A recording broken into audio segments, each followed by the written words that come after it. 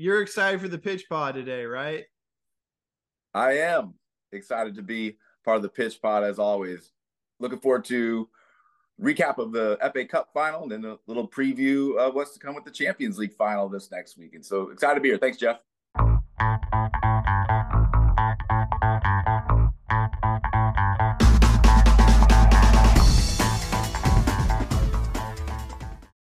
All right. So Joe and we are looking at the FA Cup game, the final that just happened recently.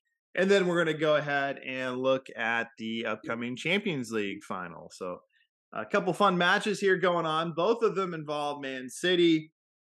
I'll be honest, I'm a little sick of talking about Man City, but how do we not talk about them when they're winning and winning and winning? In fact, we'll talk about it later, but it's kind of exciting. They have a chance to go for the treble, which is kind of one of those unheard of things in football and soccer. So that's exciting.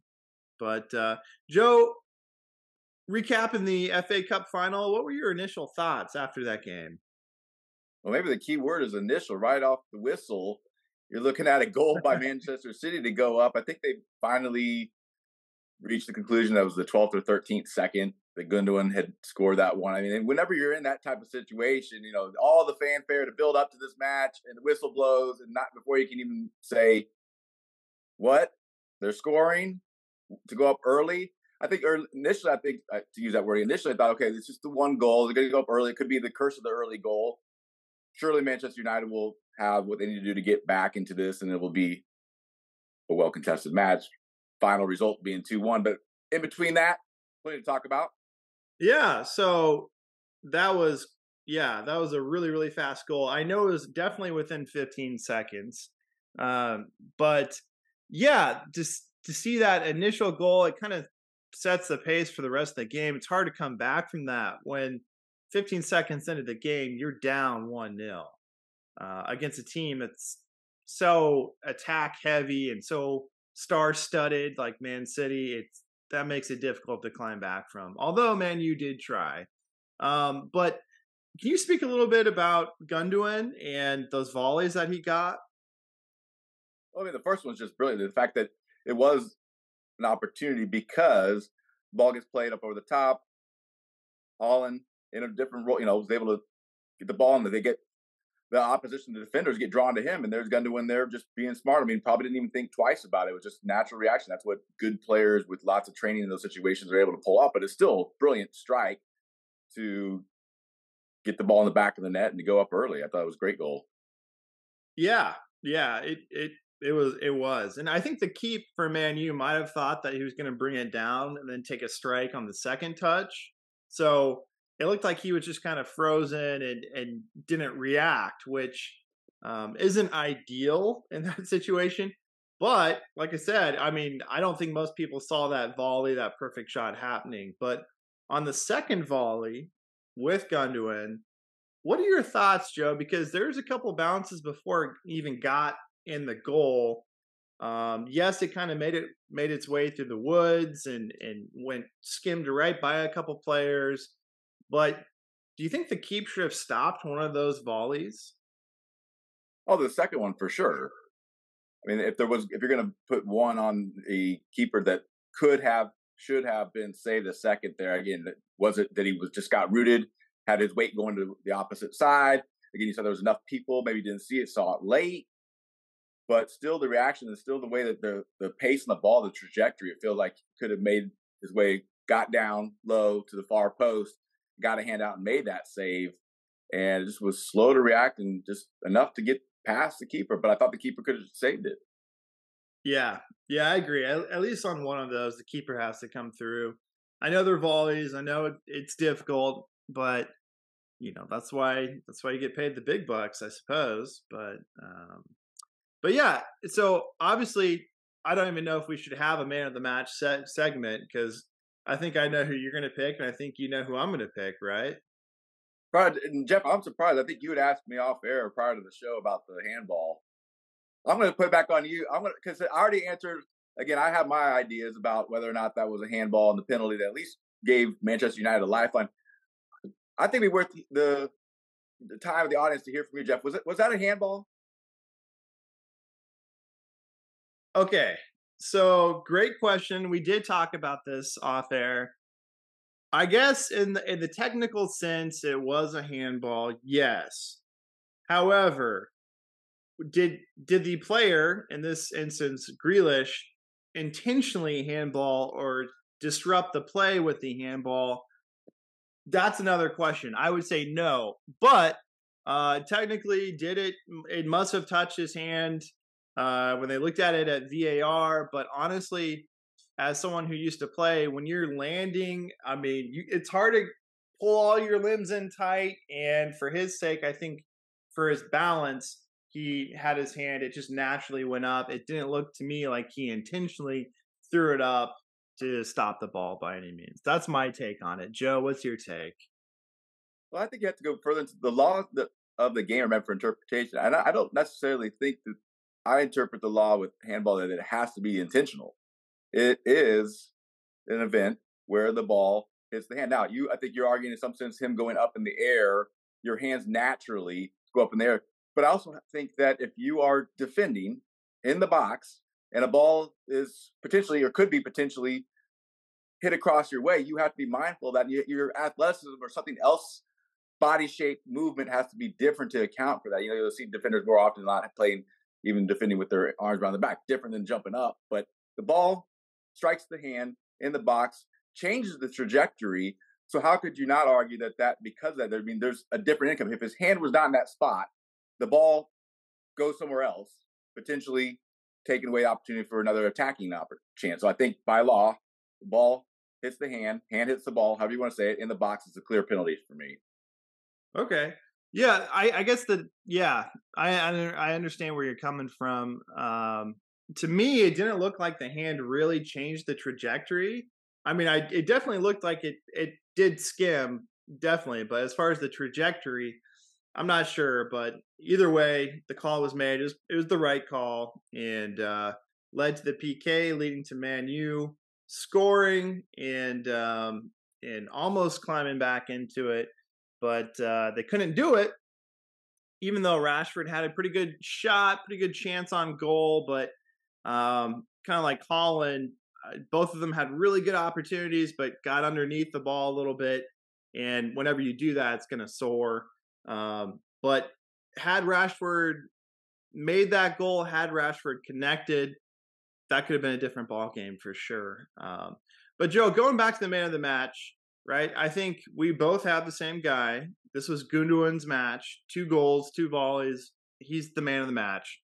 But what other players were impact players throughout the game on both sides for you? I thought really from the Manchester City side, you had players in the attack that were helpful in making sure that the defenders of Manchester United really couldn't just focus on the one. It wasn't just Fred neutralizing Kevin De Bruyne. That was a part of it, and there was Manchester City just having so many different options in the attack as attacking threat to make Manchester United really not be able to ideally focus on man markups and matchups. It was really like you needed as a unit to defend a lot better.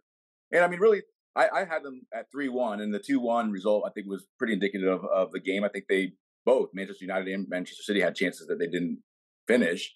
But I thought, plenty of other players. I mean, maybe even go and, address Grealish.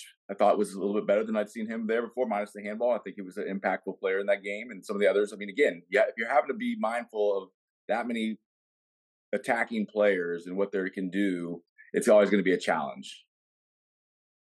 Yeah, I agree. Yeah, Grealish played well, and Holland, he made some opportunities for himself. So I thought he played well, even though he didn't convert. He did have a good game. And then KDB, he always has a good game, drawing some fouls, some good free kicks and assists. That guy always shows up. So it was a great match. But Joe, we're not done talking about Man City, are we? No, we're not. They are in a spot to then, as you mentioned earlier, to earn the treble if they can win this Champions League final versus Inter this upcoming weekend. Is the question, why not? Or how will they not? Or is it for sure. I don't want to say it's for sure because these are games. We play them for a reason, as they say. And Inter certainly is the type of club and a side that's going to put together a difficult challenge in the sense that they know how to play the game to get the result. They know what they got to do, whether it be to absolutely limit Manchester City and to look to try to scrap and get a goal, or whether they're going to take this all the way through, hoping that if they can get lucky enough to get it to PKs, they can win in that fashion. I don't think Manchester City is just going to walk through them or play through them or just be that much of a dominant. Although on paper, again, individual players and performance wise, they are a better team. I would think they would have the better chance of winning this. Yeah, I think that's what most people are thinking. I just checked, and right now, Man City has a 67% likelihood of winning this. That's Oh what wow! people have been voting on and saying. So I think most people are leaning towards them winning, which is understandable. They're a star-studded, packed team. Pep is a great coach who is motivated and he wants to win this. So that makes sense to me. It does. Um, I guess if you're Man City and you're going against Inter, do you change things up? Do you do something different with the lineup? I've been hearing that they might come out in a 5-3-2, five defenders in the back. Does that change their game? Are they better with a 4-3-3, and that makes them allows for them to have some offensive combinations? Or do you think they stay in that and they don't even transition to a 5-3-2? What are your thoughts, Joe?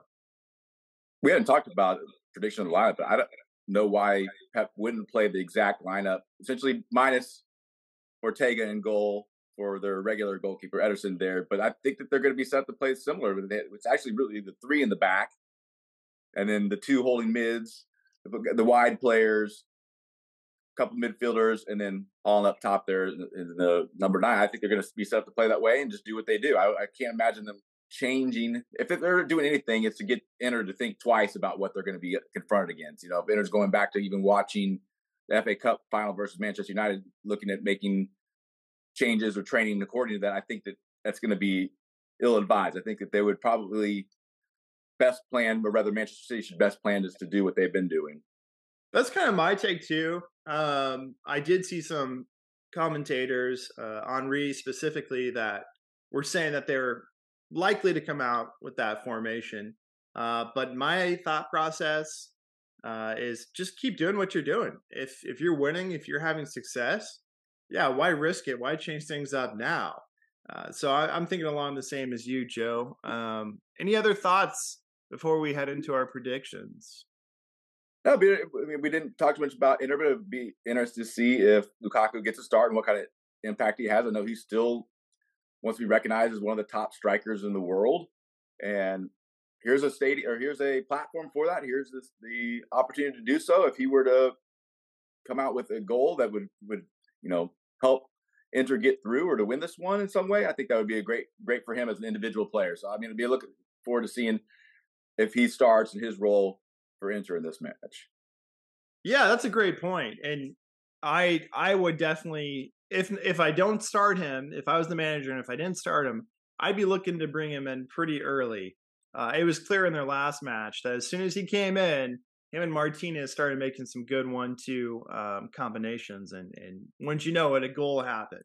So I expect a big game from Martinez. I hope Lukaku gets in a little bit earlier, if not starting, and I think those two could definitely give Man City and their defense a little bit of trouble in the back. So it's a fun game. I'm looking forward to it, Joe. Are you excited for it? Absolutely. The Champions League final culminates so much of what teams have done not only the prior year to get into the contest, but what they've had to go through the group stage, through the knockout rounds to get to this. And you got two good teams set to play, and I'm really excited. I think Manchester City wins.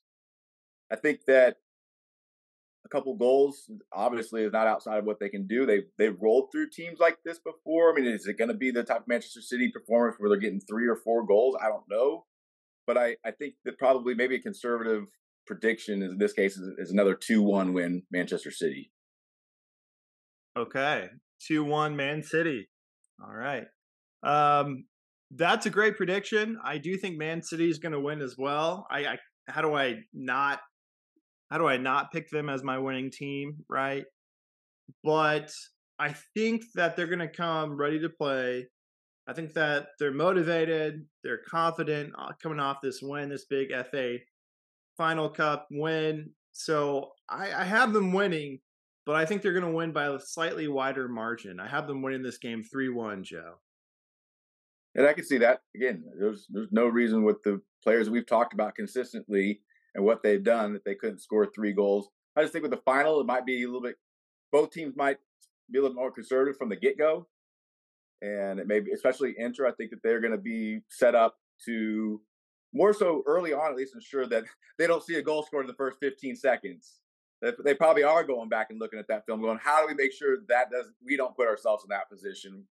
And really even an early goal or even a goal in the first half. I think Inter could go onto this thing and let's just take it by half, or every 10 or 15 minutes to eliminate to make sure that Manchester City doesn't score as a means to go about getting the result. Again, I think this is an Inter team that will go out there to get the result and do whatever they have to do. It may not be a pretty beautiful game, but they're going to try to find a way to limit Manchester City's opportunities to just roll through them 3-1. I mean, but I think that's a fair prediction. I think it would be hard to go any further and suggest that Inter might pull this one off. But again, that's why we play these. That's why we get excited to watch it, and I'm looking forward to it. That's why we tune in. We hope everyone enjoys the match. Please please subscribe if you like what we're bringing. We have lots of good content planned in the future. Feel free to leave comments. Joe and I are always looking to start a dialogue with people out there watching, and even leave your prediction. We're excited to see what you think is going to happen. Who knows? Maybe someone out there will get the ring dinger. What do you think, Joe? Possible, yeah. Let's hear from viewers. Let's hear from anybody that's interested in putting their thoughts out there as well. Be excited to see what they have. All right, keep pitching, everyone.